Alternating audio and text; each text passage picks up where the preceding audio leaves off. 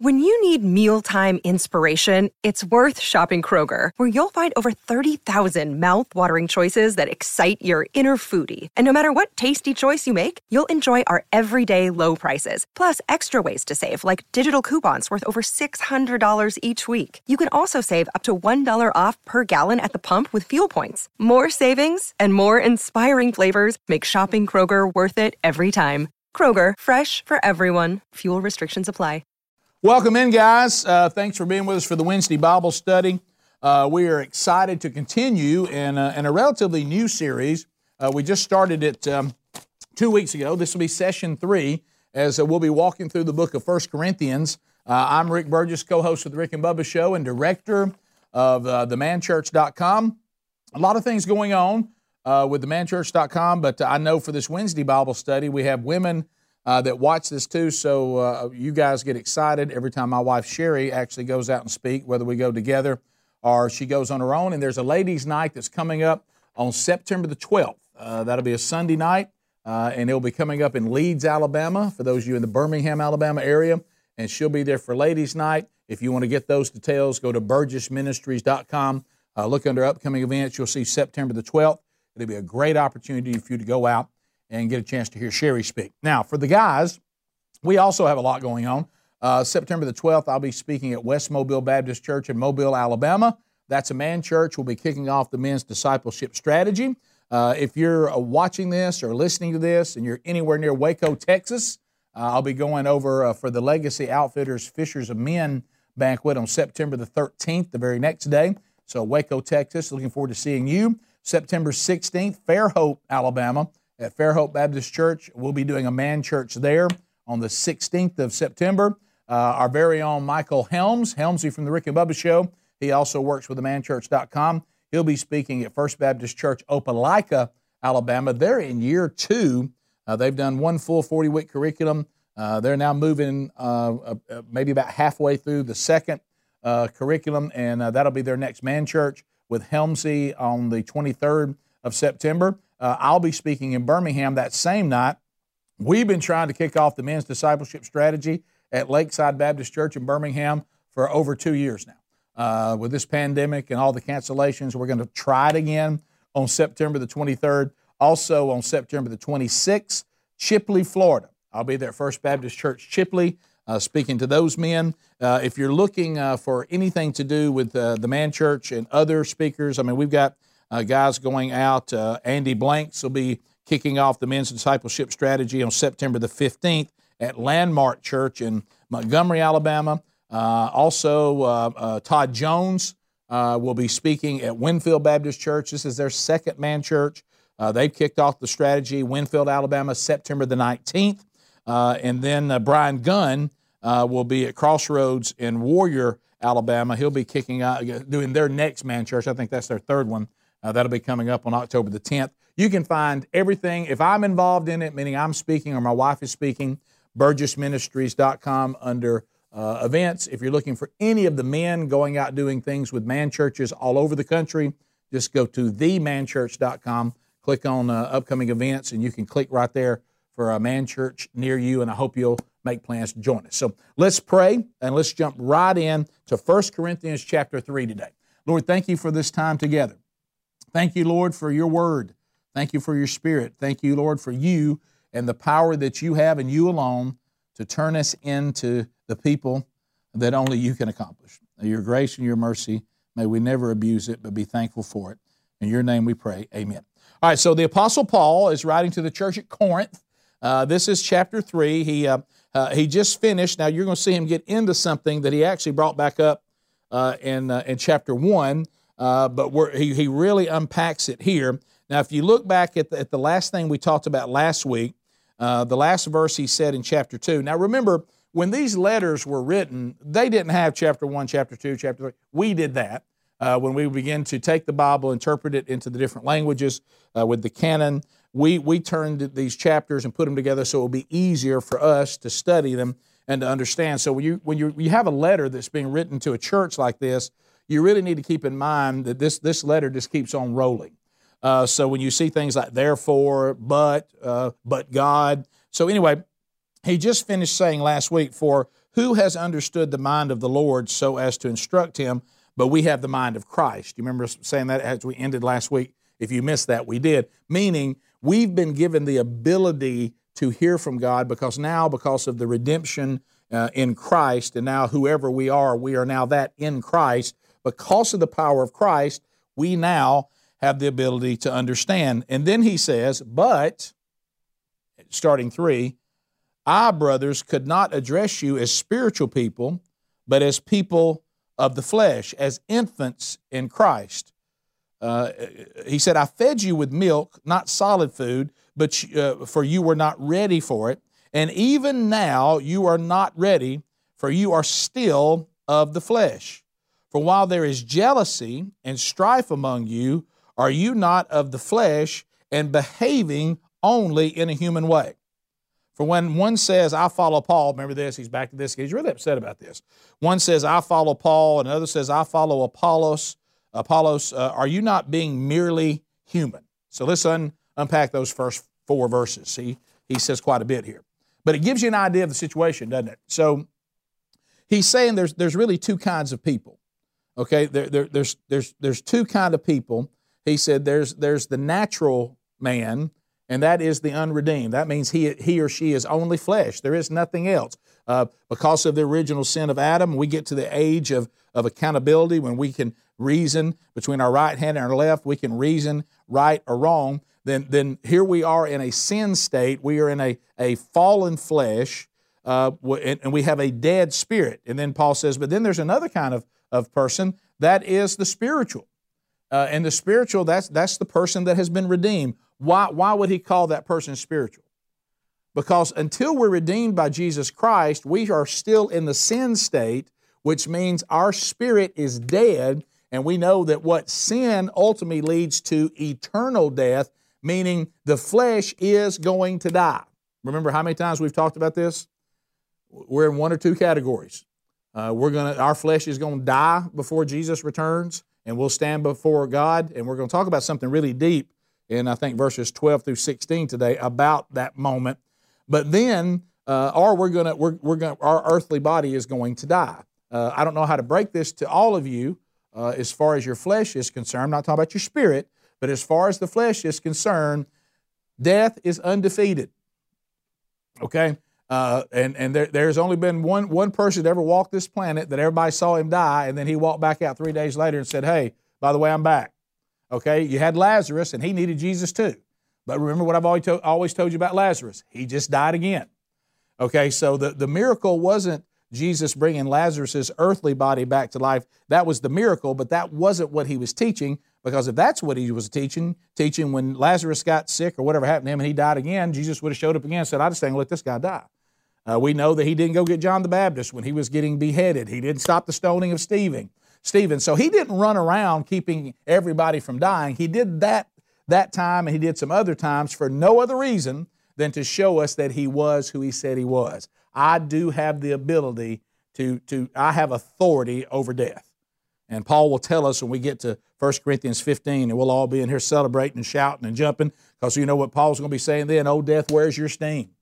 Hey, Jesus beat you, okay? So our body may die, but our spirit is alive, and it will live forever. So I want you to understand, and I've said this 1,000 times, we really need to be focusing on what's going to happen to us when one of the 2 things happen, and one of 2 things will happen to every single person within the sound of my voice or in this room. You will face Jesus on his return, meaning he's allowed you to still be alive when he comes back. By the way, that'll be an active day, okay? Or you're going to die your earthly death, and when that happens, your spirit's going to face him too. One of those 2 things is going to happen to everybody. I hope you understand that. There's no third option. So you would think we would probably live our life expecting one of those 2 things to happen, because it's going to. Okay? So he's saying, he puts us in those 2 categories. He said, and then he said, then inside the 2 categories, and this is what we really need to focus on today. He said, inside the 2 categories of the redeemed and the dead, the live and the dead, the spiritual and the natural, now a subgroup comes inside that, which is also 2 categories. And what did he say? That is the mature and the immature. And this is the thing that has baffled me for the longest, and Paul's frustrated about it here too. The writer of Hebrews really gets upset about it, is I don't understand for the life of me, especially in men's ministry, because, I am a man, so I understand how men reason and think. And most men will claim, even if they don't, that they have this great commitment to excellence, and they'll demand excellence. And they usually don't want to be perceived as a child. Usually it bothers them, except spiritually. And I've never understood that. Men just say, well, I'll just stay a spiritual child forever, and I'm not embarrassed by that. It doesn't bother me that people ask me about Scripture and I don't know. It doesn't bother me that my wife wants to know something scripturally that I don't know. Now, you wouldn't dare be caught not knowing and being knowledgeable about the things in your life you've deemed of value. But for some reason, and I'm going to tell you the dangerous, and he's going to talk about this, there's a very, very dangerous theology that Rick Burgess once adopted, and praise the Lord, a grown man rattled me out of it, and then the Holy Spirit convicted me, is I tried to walk that line that said, well, look, you may think I'm stupid, but I'm not stupid enough to want to go to hell. And I believed in hell, and I believed the gospel, just like the demons do, as I've told you. But what I tried to do is I wanted to go up there and said, look, I don't want to be some expert on this.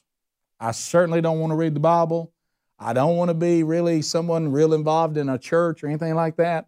But Jesus, I hope I've done enough that you don't send me to hell. Well, let me tell you something.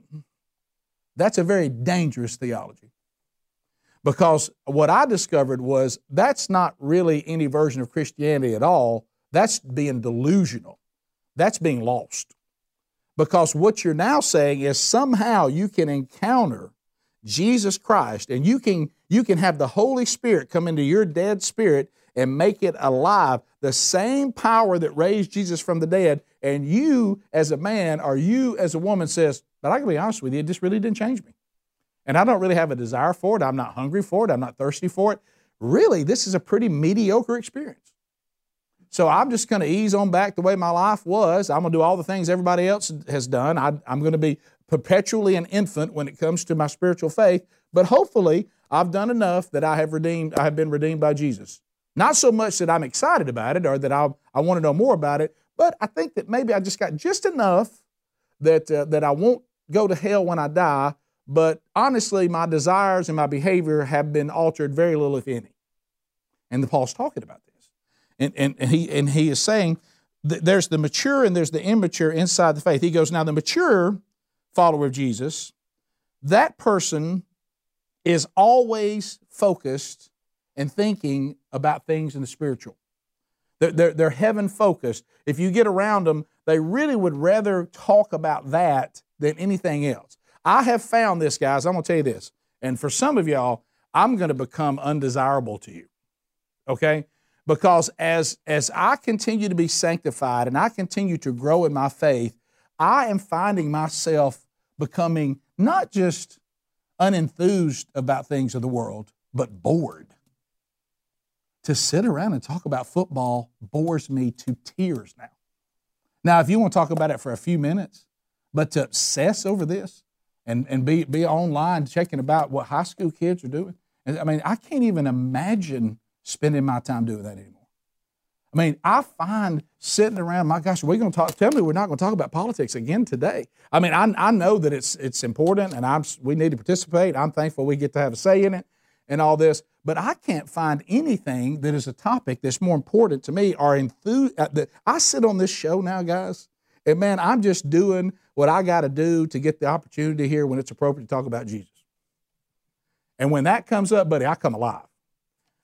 And maybe it's because all eternity is tied to it. Could be that. But I mean, there's nothing more important than this. I mean, this is what God has said about Himself for us to know, and our whole eternity and redemption and how to truly live life is all here. You think Tony Robbins has anything to tell me? Tony Robbins is charging some of y'all thousands of dollars to tell you something your mama should have told you. Set goals? Are you kidding me? Figure out what you want to do? Tony Robbins has to tell you that? I mean he's charging you a lot of money to tell you stuff you should just know on your own. But I'll tell you one thing. Now, you won't value this right here. Hey, let me tell you this right here. And man, it's a lot more important than, let me tell you, this is where it's at. And so what he's saying is, and I haven't always been that way. It's a supernatural thing that I'm that way. Don't think that was something that came to me naturally, because it didn't. It came to me supernaturally. And it did not come immediately. So if it hadn't come to you immediately, that's okay. You keep on seeking him, okay? Things like we're doing in here. That's the kind of stuff that starts igniting it and growing. And so Paul has come back and he says, I've got some really immature people in this church. And he says, here's some of the things that I want you to know that I see that are marks of maturity. That's important. This is right now in the room. Everybody go, I'm listening. And you know what it is? Milk versus meat. He's using a food analogy, which thankfully I can relate to. And what he is saying is, why are you people in this church satisfied with no meat? You just want milk. That's what babies want. You don't want more than milk? And he says, I can't take you on to solid food because you don't have any desire for it. You can't handle it. He said, I keep having it, and the writer of Hebrews says, some of y'all should be teachers by now. But I have to come in here and teach you these basic oracles of God over and over again because you won't grow up spiritually. And he's frustrated. He goes, that's why we see so much sin. That's why the world is creeping back into this church that sits in the middle of the sin city. He said, sin is creeping back in here because you people won't move on to spiritual maturity. He said, I'm having to feed you milk. And he says this, so what does it look like to be immature and only desire milk? He says, one sign is, if you're immature in the faith, you know some facts about the faith. You know some facts. You know the basic concepts of the gospel. This was me. I was this guy. But you don't know much about the truth. You don't know. You know very little. You know the facts about Jesus came and he took on flesh and he died. You kind of got that down. But you have no clue what he's currently doing. None. All you know is a few basic facts about historic things, the history of the gospel.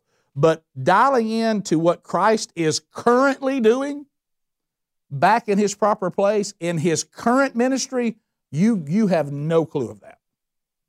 You don't have any concept of being in his will. You don't have a really desire to be in his will. You're not out looking at your life saying, where is the opportunity? Where is Christ taking me? What does the disciple of Christ do? Where am I going? What is my role? Where is he? Where's he moving? I have a desire to tell people about Christ. I want to go do what he's doing. I want to be part of what he's doing. I just don't want to know historically what he's done. I want to be part of what he's doing. And see, the immature one doesn't want that. You know what you have? Great example. You got Bible stories, but you don't have Bible doctrine. I mean, you sit around like a little child with this little Bible story book, and you still got a cartoon of Noah's Ark in your house, but you have no idea that Noah's Ark actually represents Jesus. You got no idea that this concept that everybody who gets in the ark will be spared God's wrath, and those that don't get in the ark are going to be destroyed by God's wrath. You haven't taken the time to know that. It's a Bible story to you. It's not a historical event that is pointing to the gospel. The entire Bible is about Jesus. The entire thing. And so you know Bible stories, but you don't know Bible doctrine. And you know, he says, because you have to remember this. When Romans was written, this is so good. And when this book is written, these letters that we're studying in the Bible, so this is something we can all learn today. They're not written to tell people how to be saved. Now, there's some parts in, like Romans 10, 9, and 10, where you see the gospel being laid out, but that's not the purpose of the letter. These letters were not written to show people how to be saved. That was a given. These letters were actually written to explain what their salvation really meant and the deep things of God and how those things would apply to now their daily life. These letters weren't written to say, hey, Jesus did this, Jesus did this, and you need to be saved. They already knew that. These are letters to the church. These letters were written to people who claimed they were already redeemed. So they knew the basics of the gospel. What I think you ought to love as men in this room or men and women who are listening to this or watching this, if you've already been redeemed, guess what? This is to tell you what the plan is. Now what? And I think that's where we've really messed up in the Western church. We treat redemption like it's the end. Hey, baby, that's the beginning. That's the beginning. And this says, you know what this says? It answers the question. You say, okay, I've repented of my sins. I've submitted to the authority of Christ. I am seeking the Lord. What now? And you know what the Bible says? This is what's next.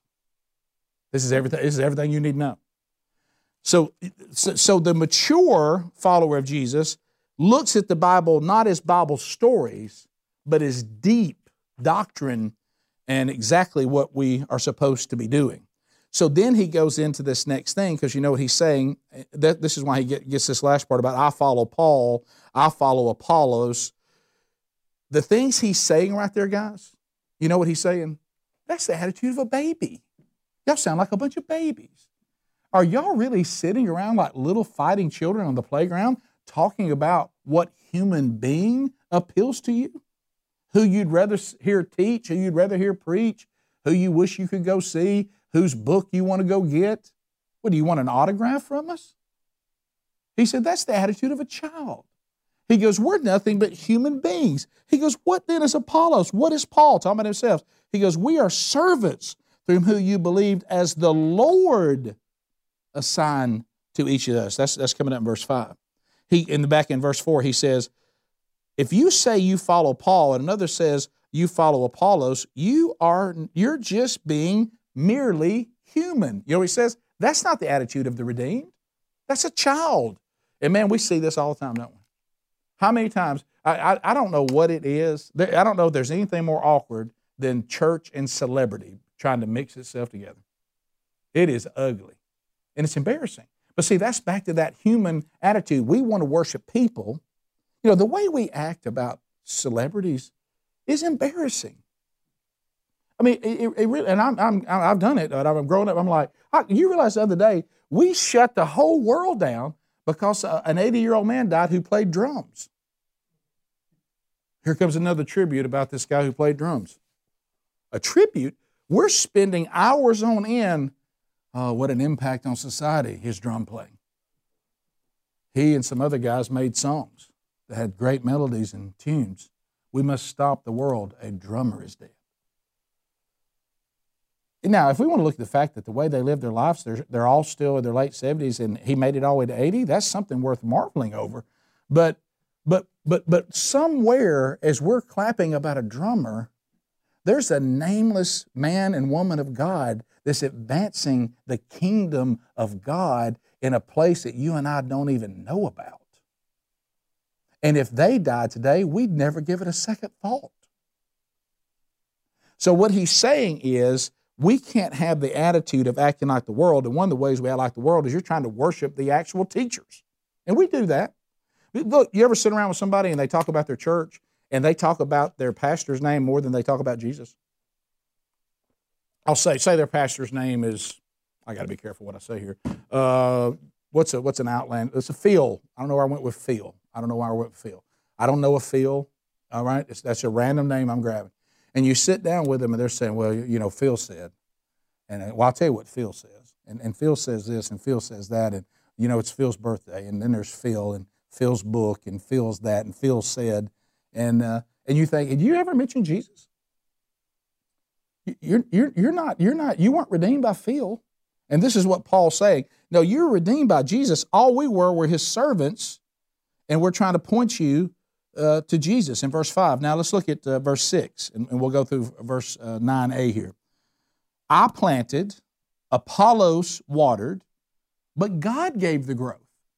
What is he saying? Hey, we just did what he told us to do, but we didn't have anything to do with your redemption. And then he says, so neither he who plants nor he who waters is anything, but only God who gives the growth. He who plants and he who waters are one, and each will receive his wages according to his labor. Verse 9a, for we are God's fellows workers. So now he's using, and Paul does this a lot. He's very fond of agricultural images. Why? That's the people he's talking to. A lot of them, they're farmers. And so these analogies they would get. And so the bottom line with this is Paul is saying, and we need to get this, emphasis must always be on God, not the laborers. Okay? There's nothing going to be done by any human being that's going to have eternal impact if God doesn't make it happen. Okay? And like you heard me say a couple of weeks ago, we, including Rick Burgess, I bring nothing to the table. Nothing. I don't make God more holy. I don't make God better. He makes me holy. He makes me better. There's nothing that I can bring to God that He says, well, I'll tell you one thing, that Rick Burgess made me even a bigger deal today. He doesn't need me. As a matter of fact, the things that He allows me to be part of, I've told y'all this before, I doubt very seriously, and God has made this pretty clear to me, I wasn't even His first choice. There's many more gifted teachers and speakers and communicators than me.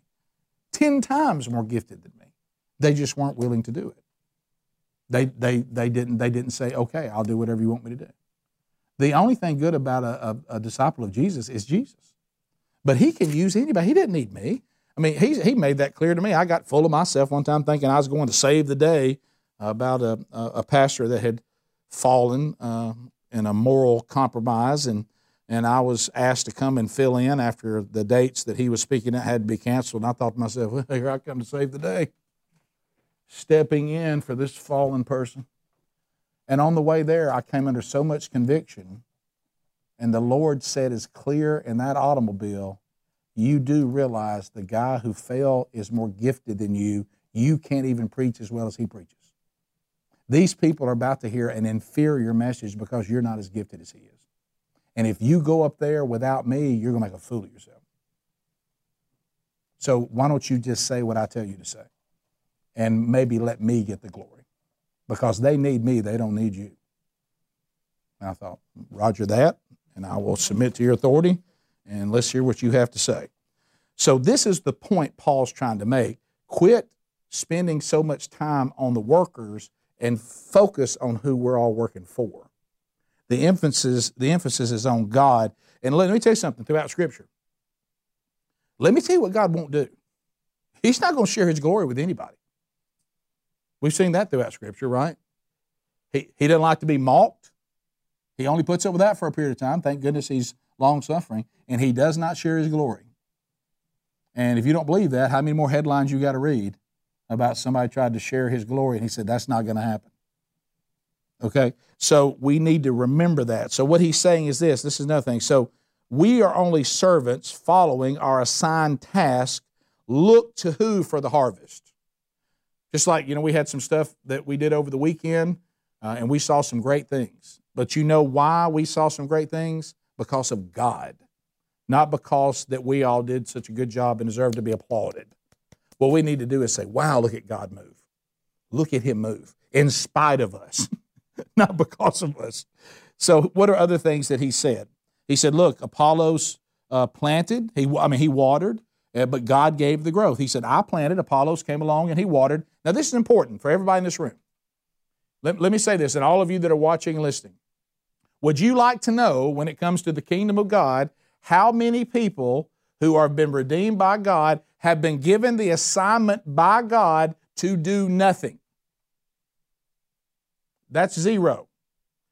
There's a lot of different calls, which is what Paul's talking about. But let me tell you a call that does not exist to the redeemed. The call to do nothing. So what do you think God's calling you to do? Nothing. So what's your gift? Zero. What do you plan on doing in the kingdom? Not a thing. I believe that's what God would have me do, not one thing. I think I'm just supposed to sit here and take. I'm not supposed to do anything. I think people should provide lessons for me. I think people should provide a Wednesday night dinner for me. I think people should provide a very clean place to go worship. People should clean up after me. People should people should go on mission trips. I ain't going. So I just want to sit here in the kingdom, and I would just like to do nothing. I'm redeemed. I'm not going to hell, and that's good enough for me. The rest of y'all go do what God's called y'all to do in the diversity of the kingdom. My spiritual gift is nothing. That does not exist. But don't get caught up on trying to be somebody else. So that's what Paul's saying. Paul's saying, look, Apollos, he had his job. I had my job. And I think we get that problem sometimes. And I always try to let people know this. I let my children know this. I let my coworkers know this. I let you know this. The things that God's calling me to doesn't mean He's calling you to them. But He's calling you to something. I don't know what that is, but you need to find out and do it. And it may, man, some of the most powerful people in the kingdom of God are those who had gifts of, have a servant's heart. They always want to serve. They always want to help. They always want to provide something. Hospitality, encouragement. I mean, all these things matter.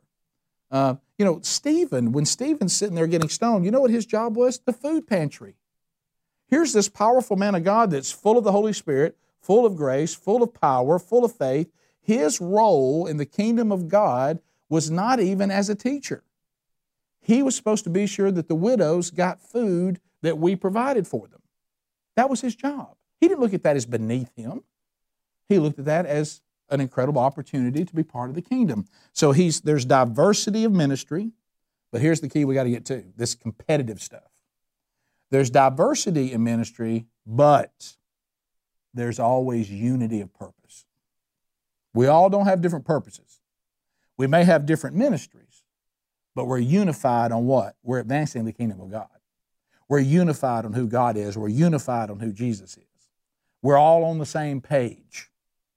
And then the other thing that we're all called to what? Is humility of the Spirit. What does that mean? Humility of the Spirit. This is exactly what it means. You don't just say that all ministries are important, you actually sincerely mean it. You know it's the right thing to say, but do you mean it? Everything matters, but deep down you're like, not as much as I matter. But no, humility of the Spirit. The great Adrian Rogers says something that I think is so, so true, and we've all seen it. The only thing more nauseating than arrogance is false humility. Oh, I'm nothing. I'm nothing. Don't bring any attention to me. Which means, everybody please give me some attention. Okay? You know what I did yesterday with all those people that came to Christ and that message that I rolled out that I worked on for a month and a half? That's not why I did it. Not for your applause. Let's face it. I'm just an example of God's grace. And you're like, I noticed you let us know everything you did while telling us you didn't care that we knew it. You know what I mean? And you ever had that guy? I actually saw a guy do a testimony one time. It was most nauseating. No offense, but he came from the sports world. You know, you already know you're in trouble there. Because here's somebody who's going to awkwardly try to take their sports stories and force scripture down on them. But anyway, so this guy literally went through every accomplishment he'd ever had in athletics. And after each one, he would tell us, but that's not the most important thing that ever happened to me.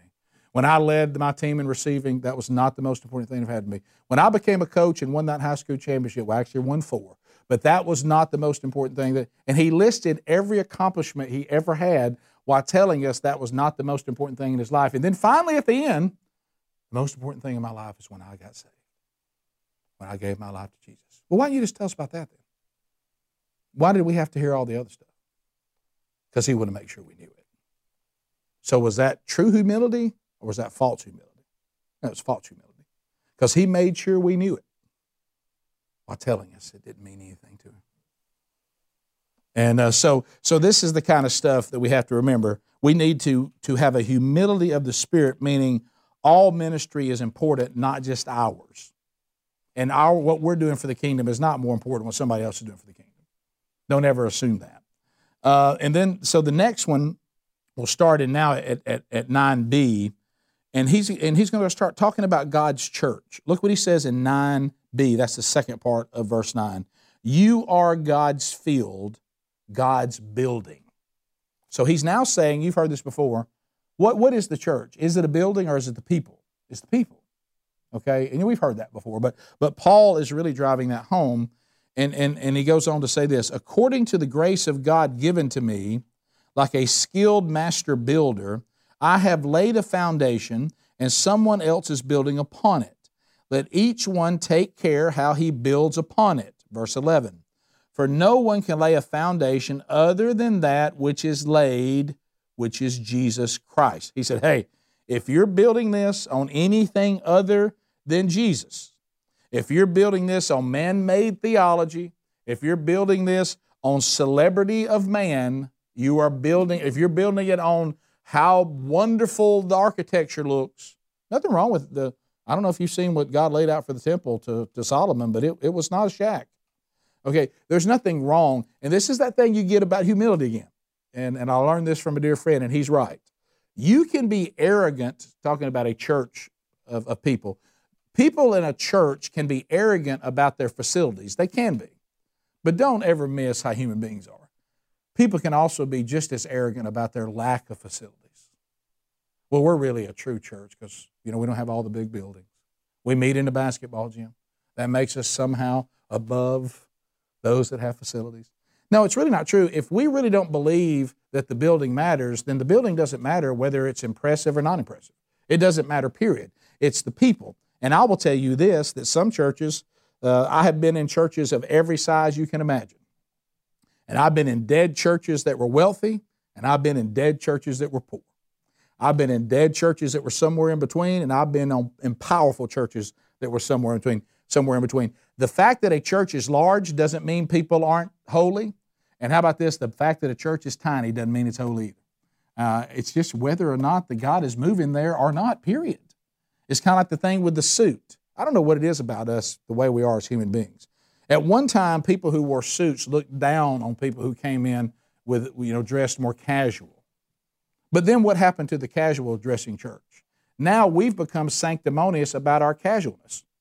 Now people in suits are not as holy as we are because they're stuffy. No, that's not true. Some of the most devout men of God I've ever met wear a suit every Sunday, and some of the most devout men I've ever met don't. It really is not an indicator of their faith whether they dress up or not. So drop all that.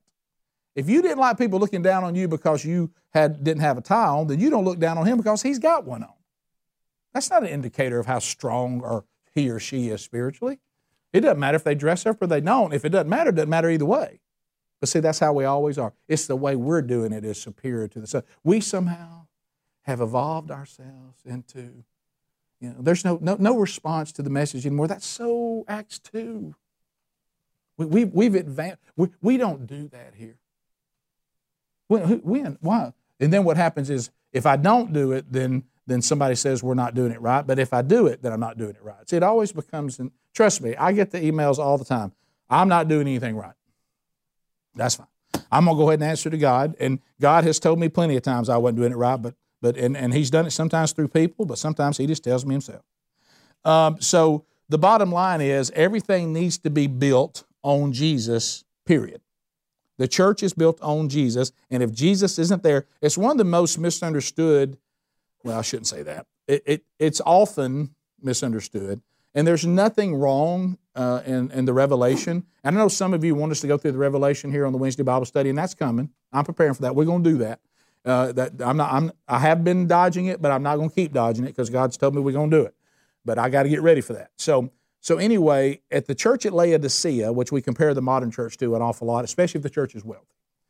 Well, in this particular thing, and it's not an indicator on whether they're wealthy or not wealthy, it says the problem with the church at Laodicea in the Revelation is not that they're wealthy, is that they're delusional about who they really are.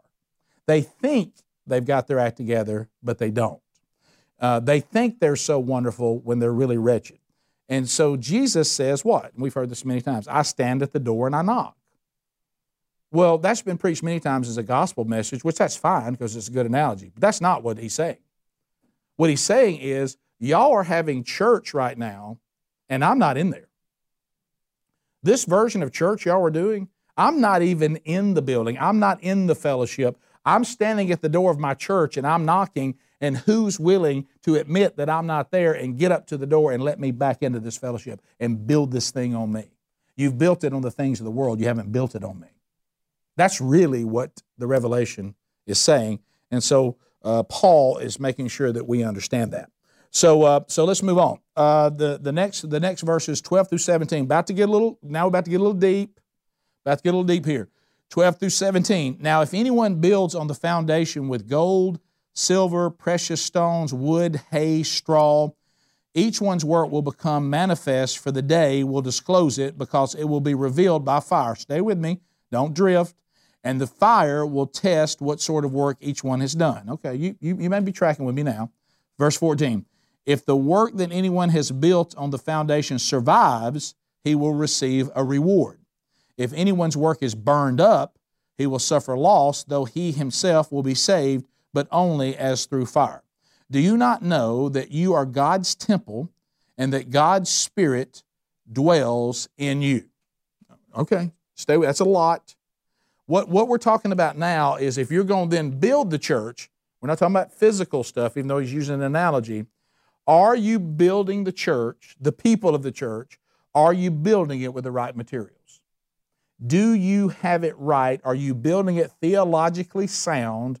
Are you preaching the right gospel? Are you discipling and becoming sanctified with the teachings being correct? In this church at Corinth, things were starting to happen that were not biblically sound. Everybody with me? This is really what he's talking about. So Warren Wiersbe, and some people say Wiersbe, some say Wiersbe, a great theologian. He's got some great commentaries. If you're ever looking to kind of start commentary, meaning you're easing your way into it, and be careful of commentary, but some of it you have to kind of mature, like we're talking about, to be able to even understand what's going on.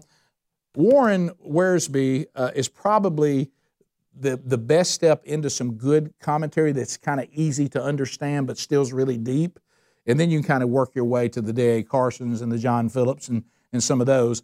This was my entry level into, and he's got some great books out there on the Be Wise series on every book of the Bible. That's a good one to have in your home for Bible studies and stuff if you ever want to do that. Some of the other can get a little heavy. But anyway, so here's what Wiersbe says. He says, if you look at what Paul is saying right here in verses 12 through 17, he said, look back to the Proverbs, because remember, Paul was a devout Jewish man, so he knew the Proverbs. So in Proverbs, you see this said in the book of Proverbs, the wisdom of the Word of God. It's presented as this: a treasure to be sought, protected, and invested in daily life. So consider these passages. Happy is the man that findeth wisdom, and the man that getteth understanding. For the merchandise of it is better than the merchandise of, see if this sounds familiar from Corinthians, silver, and the gain thereof, fine gold. She is more precious than rubies, and that's Proverbs 3, 13 through 15. So Paul knows this when he's writing this letter. Here's another one. My son, if thou wilt receive my words and hide my commandments with thee, meaning take my commandments and apply them, so thou incline thine ear unto wisdom, and apply thine heart to understanding. If thou criest after knowledge, and lifteth up my voice for understanding, here it is again, if you seek her, meaning the commandments and the truth, as silver, and you search her for hidden treasures, thou shalt understand the fear of the Lord and find knowledge. That's in Proverbs 2, 1 through 5. Is his analogy making more sense now? He's really talking about the Word of God. Be sure you're building this church on sound theology. Be sure you're building it with the right materials. Another one from Proverbs, receive my instruction and not silver, knowledge rather than gold. For wisdom is better than rubies, and all the things that may be desired are not to be compared to it. You see, he's obviously using this as the analogy here because for the church. And keep in mind, the Word of God, according to Paul right now, the materials that they're looking for is doctrine and the Word of God. And some of the things he says the Word of God is what? It's food. He's already said it's seed. It's the materials for the temple. You better be in a Bible-believing, Bible-preaching, Bible-teaching church. And what he's saying is, don't get away from that now, guys. We letting stuff come in now. I don't know where this is coming from. This is bad stuff from out here. It reminds me a lot of the epistle of 1 John when he's saying, look, the Gnostics have gotten in here and taught y'all something that's not true. This is not what I taught y'all. I was an eyewitness. I didn't teach y'all this. And the Gnostics were teaching that sin really didn't matter, live how you want to, there's no redeeming the flesh, da-da-da-da. So at Corinth, this is Paul saying, and I would say this to everybody. When people say, hey, I'm looking for a church, you know what I say? It better be Bible-believing, Bible-teaching. And if it's not, you don't want to be there. And if you ever hear something come out of that pulpit or in your small group that doesn't match up, but it goes back to my original statement, though, if you don't know the Word of God, you don't know the difference. I mean, you got to know. And then he says in verse 16 and 17 here, what does he say? He says, the Corinthians were trying to build their church by man's wisdom. Remember, this was a place full of philosophy, full of all. It would be like in modern day, you go into California, trying to go into Los Angeles, San Diego, New York City, somewhere up in the Northeast, and to go in and start planting a church in a place that is all they really worship is knowledge and science. Even though science, if you have it correctly, is revealing God, but you know what I mean by that, and philosophies, and we just love all this art, and we love all this stuff. And he says, look, all this stuff's great if it's under the authority of God, but don't let this TED Talk come into this church. Don't let the Rob Bell, who's become a universalist, all of a sudden become theology in here. Y'all are letting some of this creep in. So he says, be sure that you're not following man's wisdom. He said that you need to make sure that when you build this church better be built on the wisdom from God, which is the wisdom from the Word. It better not be built on the wisdom of the world. And I got to tell you something, the Western church is letting this happen big time. And you better police it. You better police it. There's a lot of things that sound good, they're just not biblical. And that can be really, really dangerous. Verse 16 and 17, he says, don't defile God's temple by what? Using cheap material. Don't come in there and use cheap material. And he says, what we build, he says, Paul's saying that each of us builds into the church what? What we build in our own lives. Because what's the church made of? People. So whatever we built in our own life, guess what we bring? We bring that into church and everybody around it. But the church, I say this about our country right now in a constitutional republic. I mean, you can get upset at the politicians all you want to, and there's a lot to be upset on. But in this country, our politicians only reflect the current state of us.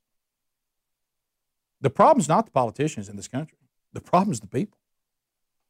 And when you go into a church, what happens is the problem always arises in that church from the people. Because I promise you, the Word of God's not a problem. Sometimes the pastor's not a problem. It's the people that are the problem. Because you're not going to do anything in the church if the people don't have it right. Veteran missionary to India, Amy Carmichael, used to say this. This is good. The work will never go deeper than we have gone ourselves.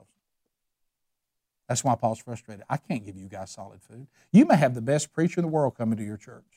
You may have a guy that, man, he is ready to teach you, but if you won't grow and you won't mature, he is going to be banging his head against the wall. That's why the writer of Hebrews says, I have to keep going over these same old things again because you can't get the basic stuff. I remember vividly when I first started going out and teaching, and I was preaching, I wasn't teaching much, and I didn't know very much about Scripture, and I was out there too soon, and because I had a platform, and that platform can be great, but that platform a lot of times launches people out too quick. We've seen this happen so many times. 2 words, Kanye West. So anyway, so I was out there, and I only knew one message, and it was how I was redeemed, and it was about submitting to the authority of Christ, and stop being under the authority of myself. And I really got bored with it. I was like, Lord, I'm ready for a new message. I've been preaching the same message for 3 years. And you know what I got from the Lord? And when you apply it, we'll move to another one. When you get it, I'll give you something else. If you're not ready for anything else because you haven't got this yet. What I always tell people about studying the Bible, there's things about the Bible I just don't understand. Here's an idea. Apply all the things you do understand, then you can get to those. You got plenty of things to worry about before you ever get to that. And so go ahead and apply the things you do understand. Start working on them. And when we get those right, then he'll open up the rest of it to you. He's not going to give you something that you're not ready for yet. You're trying to go to 400 level, and you can't even get 100 level. We got to get that right first, and that takes time. So remember what she said. We cannot advance the kingdom. We can't go any deeper with God's work than we're willing to go in our own individual lives. So we end up tearing down our own lives if we fail to build into the church the values that will last. We may look very successful to men, but the day shall declare it. On that day, some ministers will go up in smoke. And that's what Paul's talking about in this part about the fire. This part, I know, gets a little difficult in 16 and 17. Well, let's start in 15. If anyone's work is burned up, he will suffer loss, though he himself will be saved, but only as through fire. Do you not know that you are God's temple and that God's Spirit dwells in you? What is he talking about, this fire? I'll tell you what he's talking about here. When I was studying it this week, I went right there. I said, man, I got to figure this out right here. I think I kind of understand where he's going, but I want to know more. And what he is talking about here is the judgment seat. Remember, there's a mercy seat. That's where God's grace is poured out. But there's also a judgment seat. And in that judgment seat, the Scripture tells us that even those of us that have been redeemed, we will still face the judgment seat. And in that judgment seat, it clearly says, and he will give rewards, and he will take away based on how you lived when you were in the flesh. Meaning, I didn't miss anything. And he says, and some of these people have built a church that's got some areas that are not right, and they know it's not right. And there's going to be a day they'll stand before God, and everything they thought they had pulled off, he will burn, and it will go up in smoke. He says, now they still will be saved, but the rewards that they receive will be taken away. They won't get them, because it'll be revealed that they had things that they were doing that were not approved by God, and it defiled God's church, and it did not last at his burning refinement. He said, so you will be judged, and the things that you did, you will be rewarded, or you'll have things taken away. And I can only read this, and I know some of us are going to look, man, what is he saying? I'll tell you what he's saying. Even some of us that are redeemed, we're not going to live the same way that the heroes of the faith live. We all can come to Christ, praise the Lord for that, and we're all equal at the foot of the cross. But if you think that if you decided to knock it out of gear and do nothing, that you're going to have the same experience in heaven as the Apostle Paul, you're sadly mistaken. That is not the case. The Apostle Paul says, look, I will receive the crown of righteousness, he said, because I have fought the fight, I have run the race, I've done everything that he asked me to do, and I've done everything I could possibly do. Yes, I still struggle with sin, but you know what? The grace that he afforded me will not be in vain. I'm not doing this to earn my salvation. I'm doing this in response of salvation, and I will receive the crown of righteousness from my Lord and Savior. And I guess we have to ask, will we? I mean, if we died right now, will we? And some of you may say, look, as long as I get in, I don't care. Well, I will say that getting in is better than eternal damnation. I will give you that. But again, be careful, because that's a dangerous theology. You're not trying to earn your salvation, but rewards in heaven, it's a real deal. And he says, even on the day, there'll be some people that will still be saved, but the way they treated the church will be revealed. And he makes that very clear. So verses 18. Well, let's look at 70 first. If anyone destroys God's temple, God will destroy him, for God's temple is holy, and you are that temple. That one's pretty straightforward. What he's talking about here, if anybody comes against the church, remember what Jesus said. He said, I will build my church, and the gates of hell will not prevail against it. Remember, by the way, which is kind of cool, and I was taught this by a friend, a gate is a defensive mechanism. It's not offensive. So you know what Jesus is saying? That's the reason why the church has got to quit playing defense so much. That's not what Jesus said. Jesus said, I take my church and I'll knock down the gates of hell and deliver people out of it. The gates of hell will not stand. So we look at that like, oh no, the gates of hell are coming after us, and no, it's the gates of hell. Hell is trying to keep the church from moving forward. That's who's put the gate up. God didn't put the gate up. The gate's been put up by the adversary, and he says, hey, my church, we're knocking that down. We're going forward. We're advancing the kingdom, and the gates of hell won't stop us. And y'all do know that Satan loses, right? 18, let no one deceive himself. If anyone among you thinks that he is wise in his age, let him become a fool that he may become wise. For the wisdom of this world is folly with God. For it is written, he catches the wise in their craftiness. And again, the Lord knows the thoughts of the wise, that they are futile. So let no one boast in men, for all things are yours, whether Paul or Apollos or Cephas, that's Peter, or the world or life or death, or the present or the future, all are yours, and you are Christ, and Christ is God. He says, no one should defile God's temple by using cheap materials and bad theology. We must build according to the right plan, and that is God's plan. And I don't care how impressed you may be with some man's wisdom, and he says to God, this is just silliness. Don't you love watching people thinking they're so smart? And God's just like, he's laughing. I mean, the most brilliant thing we could ever come up with, God's laughing. It's nothing to him. So he says, why would you put your faith in the wisdom of those that can't even compare to the one who created them? As Steve Farrar said so beautifully, why are you impressed, or why do you fear people that God had to allow to take their next breath? Compare that. Why are you afraid of this person? Why are you impressed with this person? God has to allow that person to breathe. He's the one we should be in awe of. He's the one we should be impressed with.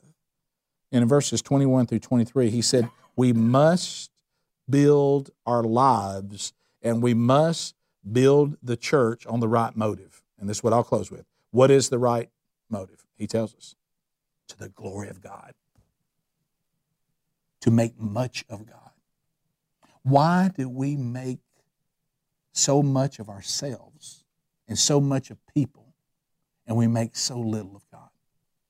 I really believe, and I've been there, that because of the way we worship each other and worship ourselves and worship human beings, I really believe that there's some celebrity out there that well, you see it. I mean, men will go out and read books written by coaches, athletes, actors, whatever it may be, but you can't get them to read the Bible. See, I know if I said, well, if God was appearing at the arena and speaking at a conference, a lot of people wouldn't go, but if some celebrity was there, you couldn't wait to get there. And you say, well, Rick, that's an exaggeration. Is it? I'll give you an example to show you that's not an exaggeration, and you'll hate this. I know men, and I used to be this way, they will read a book written by some celebrity, some coach, some athlete, some very successful business person, some politician, but they won't read the Bible. And the Bible's written by God. You think Art of the Deal is going to do you more good than the Bible? You think, whatever, this is how I won all these games is going to do you better than the Bible? You think here's how I turned a profit is going to do you more than the Bible? Here's the workout I do. Here's the diet I do. That's going to mean more than the Bible? Can I just save you? It's not even close. This is all eternity right here. This is all that's going to last. I promise you, when you get to heaven, and if you and you're in your mansion, you will not walk in there, sit down with the great I am, and he goes, "Let me tell you, I was really impressed with that one author. I tell you, he really came with some things I'd never thought of." It's all folly to him, and we're just enamored with people, and we're not impressed with God. Well, and Paul reminds us that everything should be done to the glory of God. And he goes, and if you are redeemed by Jesus, the liberty that you should be celebrating every day is not the liberty that some people gave you. It's the liberty that Christ gave you. Let's pray. Lord, thank you for today. Thank you for this time together. Thank you for these convicting words from the Apostle Paul. And what you know what Paul's saying? These words didn't come from him. They came from you. The Apostle Paul means nothing if he's not representing you. None of us mean anything, Lord. The only thing good about us is you. And I thank you for the fact that you tolerate us as much as you do. You are very gracious, very merciful. You are long-suffering, and we are thankful for that. Will you continue, Lord, though, to grow us and convict us to leave spiritual infancy and consider growing in you to be of the utmost priority. Thank you, Lord. In your name we pray. Amen. Thank you for your time. We'll talk to you next week.